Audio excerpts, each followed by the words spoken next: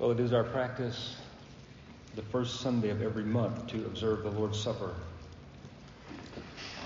Some would say that's too often. I doubt it. Some would say it's not often enough. A good case could be made for that. The direction of Scripture simply tells us, as often as we eat this bread and drink this cup, that we are proclaiming the Lord's death until He comes. So keep in mind later in the service as we observe the supper that the death of the Lord Jesus Christ is being preached in visible sign to remind even the most mature saints as to the importance of the supper, certainly to instruct new believers into the importance of the supper, and that's what I hope to do this morning. And after a bit of introduction, I'm going to ask you to join me in John chapter 6. So if you want to go ahead and find your place, John 6, particularly the last half of the chapter. Some have called the Lord's Supper a visible sermon. And as such, it's a time to partake of the benefits of Christ's death by faith, to be fed and cherished by the Lord in His own banquet house, so to speak. It's also a time to obtain a foretaste of the glory which will be fully realized only in heaven. Some of you might recognize the name Thomas Watson, an old writer. He says this about the supper. God, to help our faith, does not only give us an audible, written word, but a visible sign. The visible sign being the partaking of the bread and the cup. As Baptists, we would say we have two ordinances: the Lord's Supper and believer's baptism. Both depict great spiritual realities. The supper, through the bread and the cup, reveal to us the broken body and the shed blood of Christ at Calvary, which alone makes atonement for sin. Baptism, on the other hand, is a vivid display of our union with Christ. Our death to sin, our death to self, and the corresponding resurrection to walk in the newness of life, graphically portrayed in the ordinance of baptism. We should glory in both. We should thank the Lord for each of these symbols, these ordinances that He has given to us to encourage us to strengthen our faith. And that's the way I trust we can proceed with our observance of the supper this morning.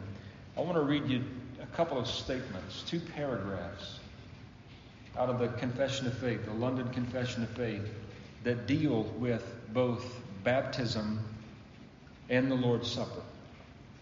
And I refer to these only because they're helpful in understanding what the Scriptures teach concerning both, and really draws to the forefront a couple of things that I think are helpful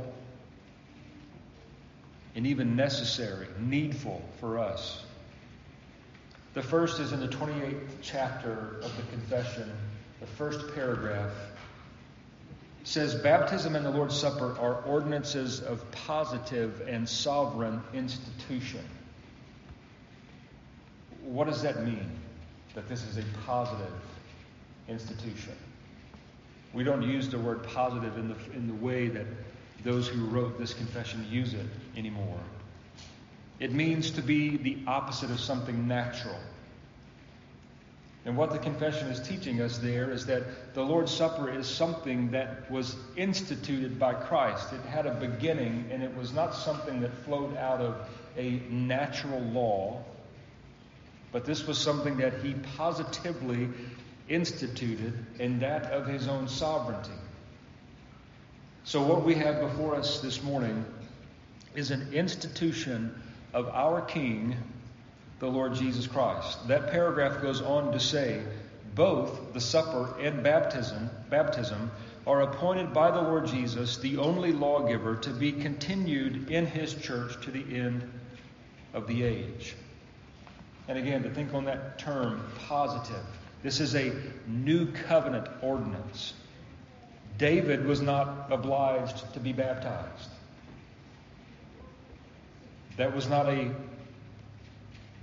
priority placed upon him.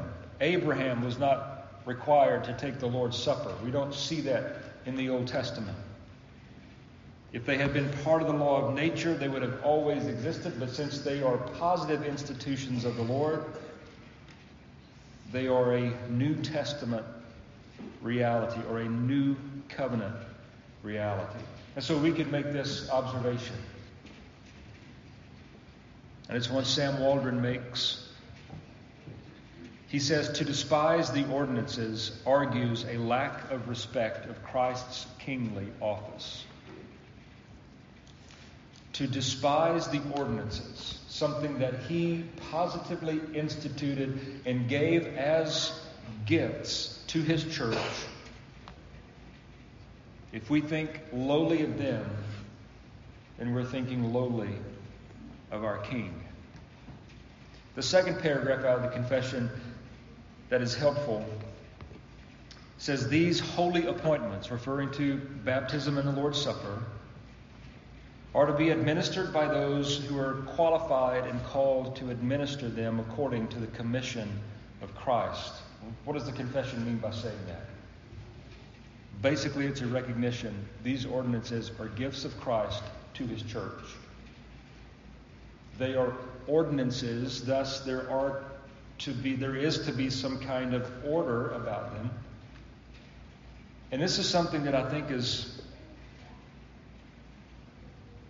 especially needful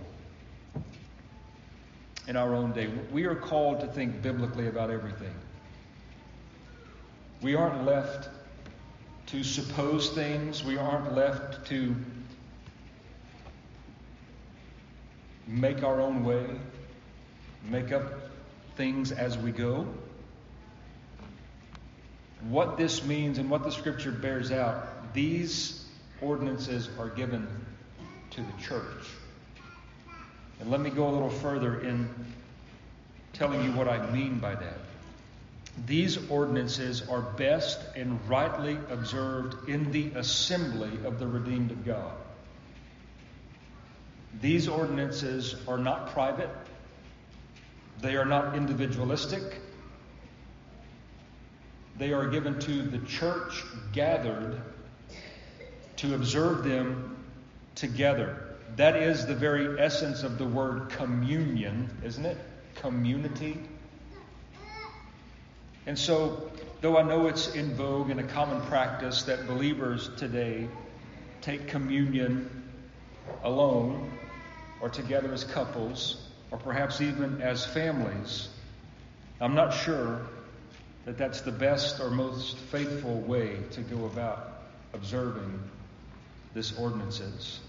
And I say that not to condemn the practice so much as to exalt the ordinances to their rightful place. To see them as the positive and sovereign institutions that they are. It goes against the very heart and grain of communion for real believers to observe or witness other believers observing communion. There's no communion in that, right? We're not to be spectators, we're to join in. And so that's what we're doing this morning. We are joining in together, proclaiming the Lord's death through this ordinance that he has given us. And thinking along those same lines, the confession in the 30th chapter says the supper of the Lord was instituted by him the same night he was betrayed. And we know that to be a biblical, faithful record. It was based upon the imminent betrayal of Judas that the Lord instituted this ordinance. Think about that with me. while he was being betrayed, he instituted the ordinance which first glorifies himself, but also unifies believers and reminds them that he is ever with them. While the hand of Judas was taking the bread and dipping it, the Lord was instituting this so that we could meet together with all confidence, with all assurance of faith and trust, to know that he will never forsake, betray, leave us. I want you to turn, if you haven't already, to John chapter 6.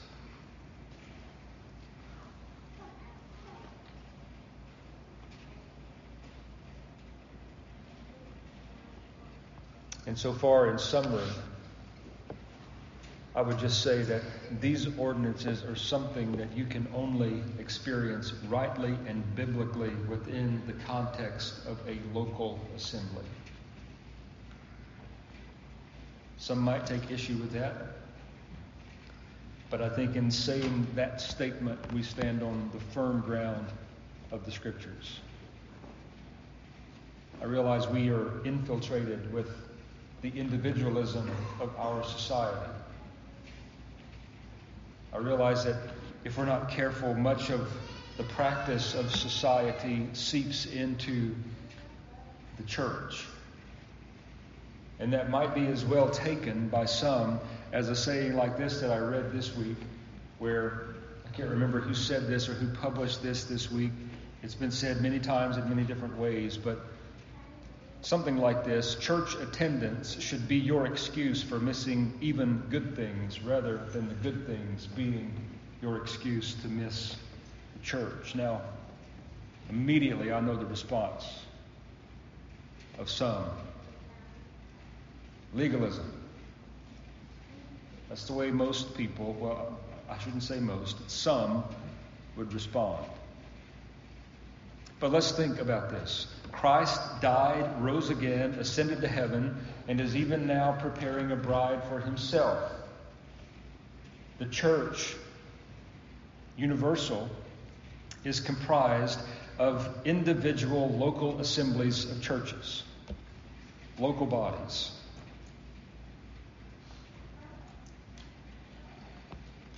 From time to time, I'll have someone come to me and they'll say, "My zeal is running very low.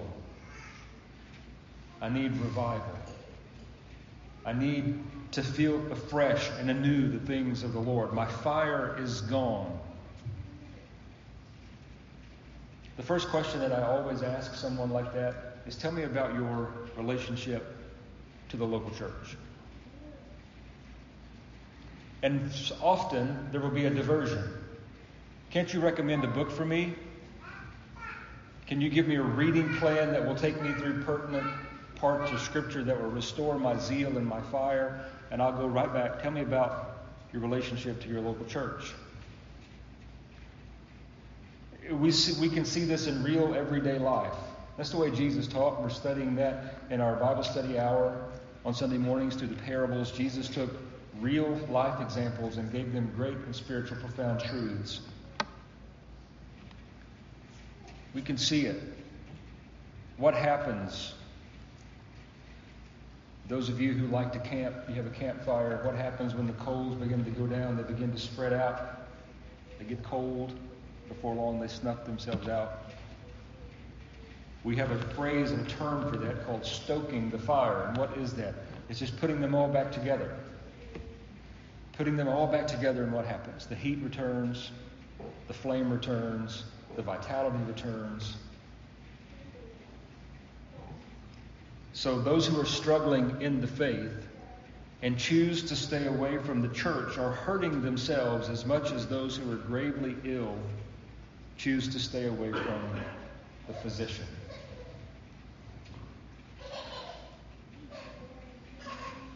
Back to our subject this morning. These ordinances belong to the church of the Lord Jesus Christ. John chapter 6. really gets to the heart of this and reminds us of some great truths. J.C. Ryle called John chapter 6, or he said this about the 6th chapter: truths of the weightiest importance follow each other in rapid succession in the chapter that we're reading, John 6. There are probably very few parts of the Bible which contain so many deep things as the 6th chapter of John. Romans 8 might rival it. But there are many things in John. There's 71 verses here. And one of them, or one of the central themes of the 6th chapter, is Jesus making the declaration about himself that he is the bread of life. Then he goes on to say that he is not only the bread of life, but he is the living bread of life. Now, obviously, we know that this was before the institution of the supper that would come later. But many of the things he says here are applicable to what we will observe here in just a few moments. And along those same lines, isn't it interesting that Mark read for us Matthew chapter 2 this morning that reminds us that Christ was born in Bethlehem, the house of bread, he himself being the bread of life. So the context of what we're going to look at in John chapter 6 is immediately following the feeding of the 5,000, which had as the center of that the breaking of the loaves of the boy that had a few loaves and a few fish. Jesus broke those loaves, multiplied it so much that it fed 5,000 men, not numbering most likely the women and children in the group, and yet there was much to gather so that nothing was lost. So this is immediately after that miracle of Christ, but it's also in response to the Jews who are grumbling and complaining against Jesus. If you're looking at verse 41, you'll see that. The Jews then complained about him because he said, "I am the bread which came down from heaven." What was their complaint? Is this not Jesus, the son of Joseph, whose father and mother we know?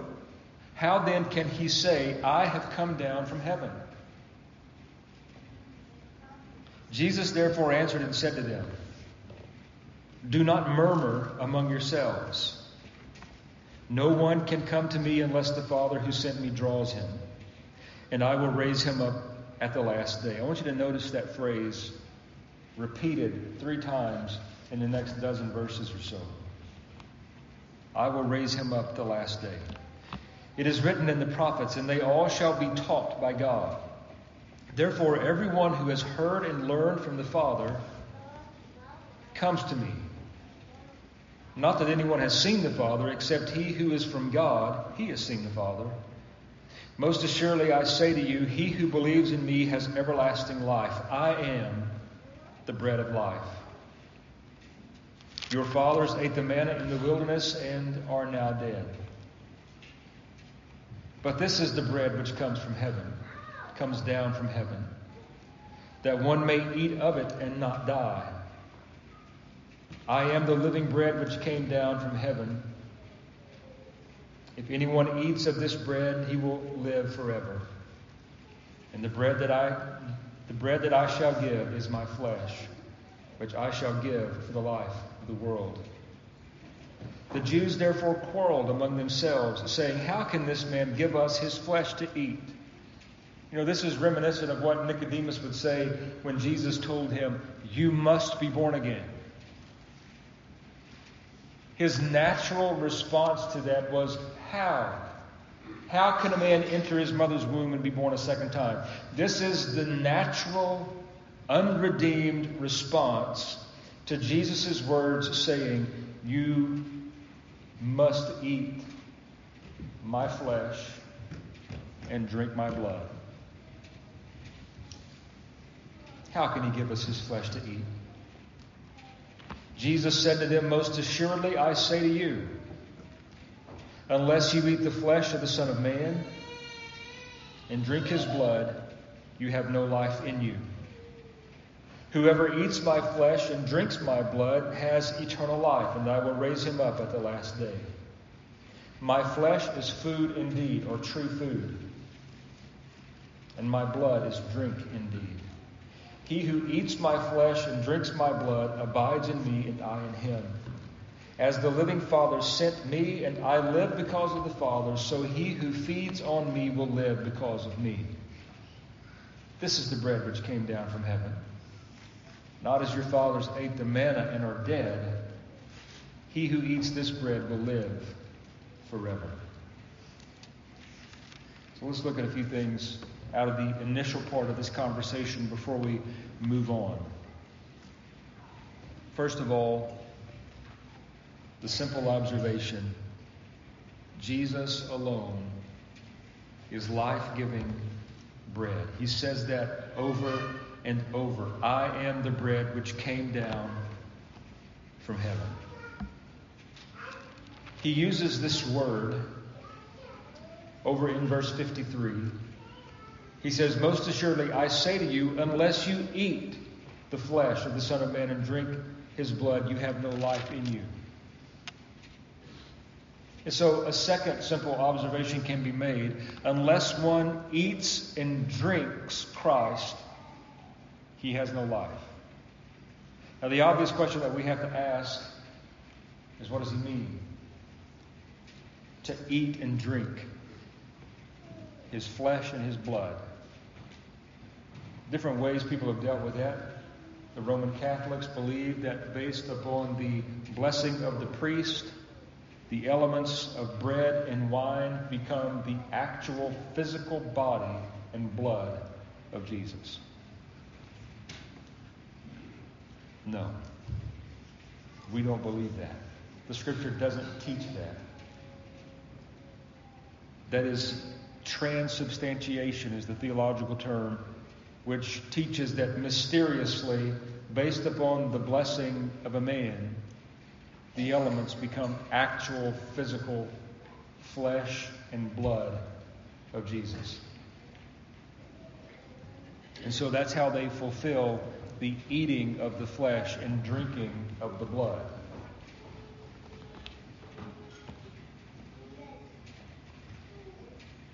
We see this, we understand this as Jesus teaching that it is by faith that his body is eaten and his blood received. We can make that assumption based upon what Peter says following this discussion.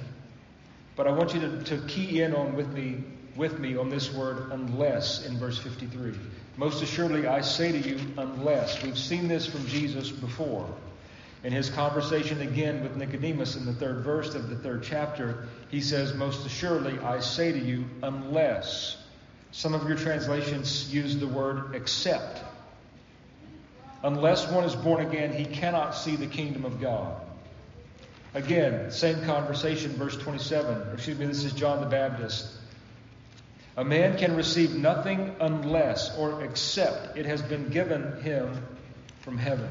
And then twice, in Jesus speaking about himself being the bread from heaven, he uses this word.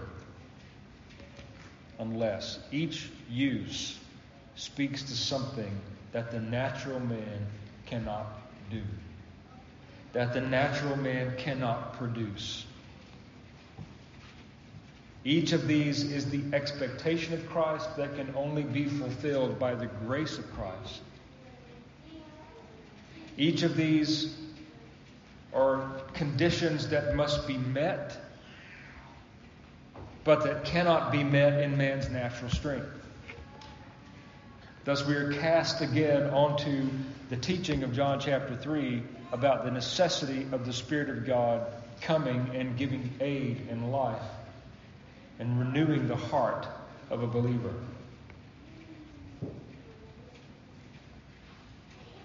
So how do we eat the flesh of Christ and drink his blood? Children, how would you do that? By faith. You say, well, how do I do that by faith? It's recognizing, with the help of the Spirit, that when Jesus died upon the cross of Calvary, and we read all of those horrific details of his crucifixion, about how he was beaten, how he was mocked, spat upon, a crown of thorns placed upon his head, the scourging that preceded all of that. By faith, we see that as Christ giving himself for me. His enduring that for me. And that is making an atonement for my sin. We sang that hymn this morning that spoke of the great exchange. The righteous robes of Jesus given to me in place of my filthy rags. His robes for mine. What a wonderful exchange indeed. So we eat and drink Christ by having faith and believing in him. Jesus says that in these words, verse 53.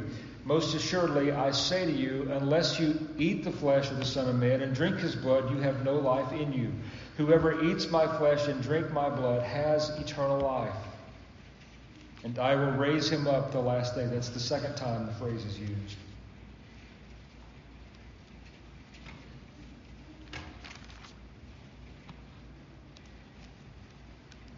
You must believe, but yet you can't, or you won't, until the Spirit of God moves upon you. And then you will willingly receive by faith the broken body and the shed blood of the Lord Jesus Christ. Notice the blessing or the benefit in verse 56 of receiving by faith the atoning work of Jesus. He who eats my flesh and drinks my blood abides in me, and I in him. The word abide there means to remain. Those who come in faith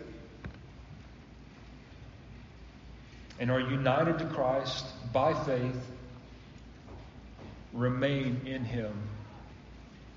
But perhaps the most blessed part of this verse is that he remains in us. As the living Father sent me, and I live because of the Father, so he who feeds on me will live because of me. So we're here this morning to be reminded of what it means to feed on the Lord Jesus Christ. To see a visible sermon, taking this little cracker and this little cup, placing them in our mouths, internalizing them. That's what faith is. Seeing in the Scriptures what Christ has done. By faith, we believe, thus internalize them, and then we have the blessed promise that we are abiding in him and he in us. What was the reaction to the crowd as they heard this radical teaching of Jesus? We had two reactions. There was the reaction of the natural man that left, and the reaction of the redeemed man who said, we have nowhere else to go. But let's see them both in verse 60. Many of his disciples, when they heard this, they said, this is a hard saying. Who can understand it? A difficult saying. Notice that it was of the disciples, not the inner band of the disciples that Christ had called to himself, the 12, but those who had been the beneficiaries of the bread and the loaves multiplied. Those who had for a time walked with Jesus and were willing to hear what he would say because they hoped for another display of a miracle. They hoped for another bellyful of something to eat. And you can see Jesus addressed them as such. If you were to back up in the 6th chapter, he tells them very plainly, the only reason you're following me is because you're hungry. You want something else to eat. You saw a great miracle, and you're seeking another sign.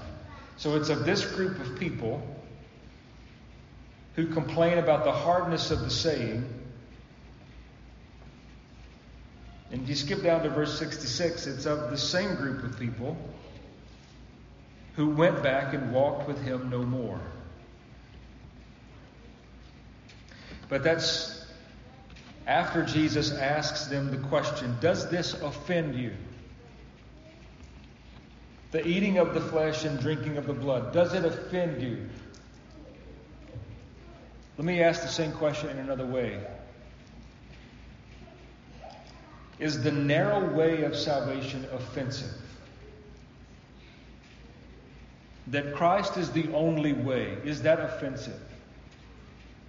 That you must humble yourself before Him, repent of your sin, believe in Christ, is that offensive?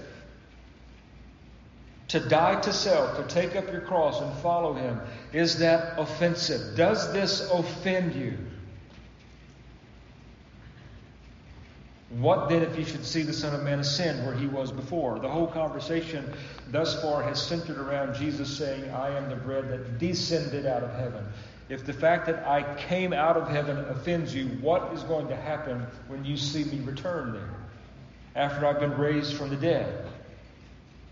And then He makes this great statement in verse 63. It is the Spirit who gives life. The flesh profits nothing. The words that I speak to you are spirit and they are life. But there are some of you who do not believe. There are some who, by faith, will not eat the body and drink the blood of Jesus. Jesus knew from the beginning who they were who did not believe and who would betray Him. So He said again to them, I have said to you that no one can come to me unless it has been granted to him by my Father.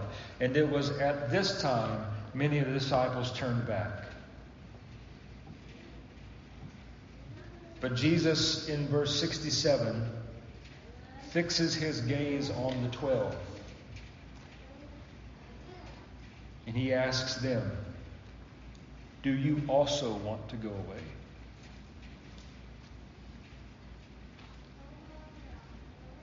And Simon Peter says to Him, Lord, to whom shall we go? You have the words of eternal life. And we have come to believe and know that you are the Christ, the Son of the living God.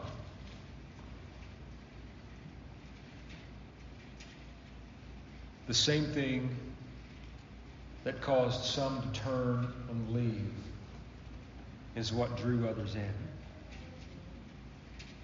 The same statement by Jesus saying, I am the living bread, eat my flesh, drink my blood, was so offensive to some that they left. But yet you have those like Peter and 10 more just like him in this immediate group. And they recognize, where will we go? If we turn our backs on you in search for eternal life, where will we go? You alone have the words of eternal life.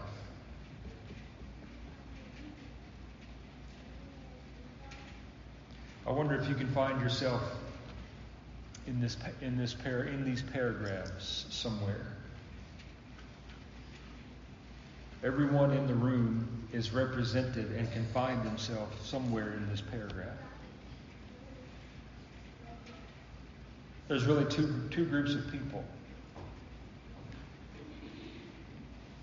Those who hear the word of Christ and the expectation and turn away from it,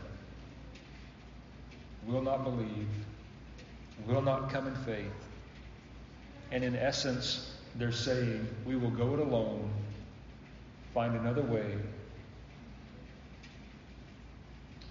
We're good. And there's another group of people presented the same question, who answer it far differently and just say, we have nowhere else to go. Nor do we want to go anywhere else. If you will have eternal life, if you will be saved from your sin, then you must come to Christ. There's no other way. You must, by faith, realize that the body that was broken and the blood that was shed was your atonement, for your atonement. You must put your faith and trust in the Lord Jesus Christ alone. That's what Peter does. Did Peter still fail? Yes. Did he find forgiveness in the Lord? Yes, again.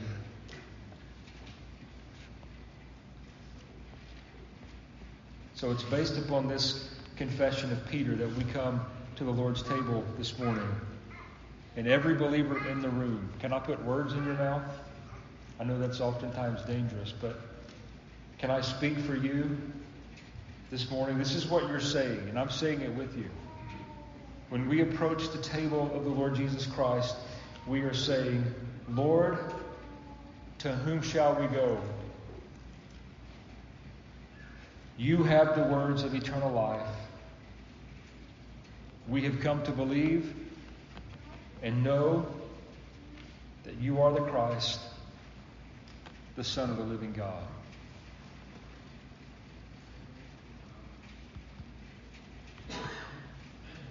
And then putting all of this together, we know that you have instituted this supper for various reasons, but primarily so that the gospel can be preached in visible form. But yet we would be wrong in thinking that the supper doesn't have real spiritual meaning and edification for us. In just a few moments, you're going to have in your hands two things. You can have a little cracker in this hand and a little cup in this hand, or vice versa. And as you hold those things,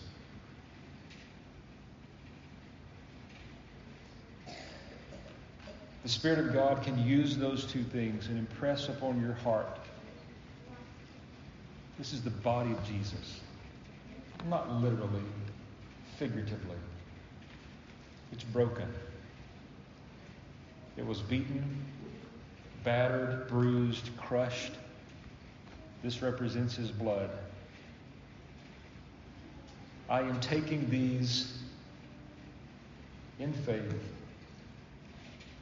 internalizing these things again, realizing that it is only in Christ that I find salvation and eternal life. Is there any danger in what we're about to do? There is. The danger comes for an unbeliever who is willingly in unbelief taking the supper unto himself or herself. Those are the ones Paul spoke of in 1 Corinthians 11. For this reason, many among you sleep. And he wasn't talking about a Sunday afternoon nap. He was talking about their real physical death. So before I ask for the men to come and pass these elements out, I want to remind us of a few things. The Lord's Supper is for believers. Again, this ordinance is given to the church. There is to be, just like the scriptures say, all things are to be done decently and in order. That's what Paul wrote to the Corinthians, who were so out of order, who were abusing the gifts of the Spirit in every way. It's for those who are trusting in Christ alone, who have no hope of salvation being found in any other place, who realize the truth of what we sang this morning. First off, it's not what my hands have done. It's what you've done for me. It's not what we've toiled and longed for. None of that can make us whole. But the work of Christ alone. The Lord's Supper is for those who are believing unto the saving of their soul. The Lord's Supper is for those who are presently repenting of sin. All believers will fall into sin. But because we have the Spirit of God residing in us, based upon Jesus' words here, He abides in me and I in Him, we will have conviction of sin, and we won't despise it. We will repent of it, be forgiven again. The Lord's Supper is also for those who have been baptized based upon their profession of faith. The Lord's Supper, you can think of it this way, is the perpetual ordinance, where believers' baptism is the initial and one-time ordinance understood rightly.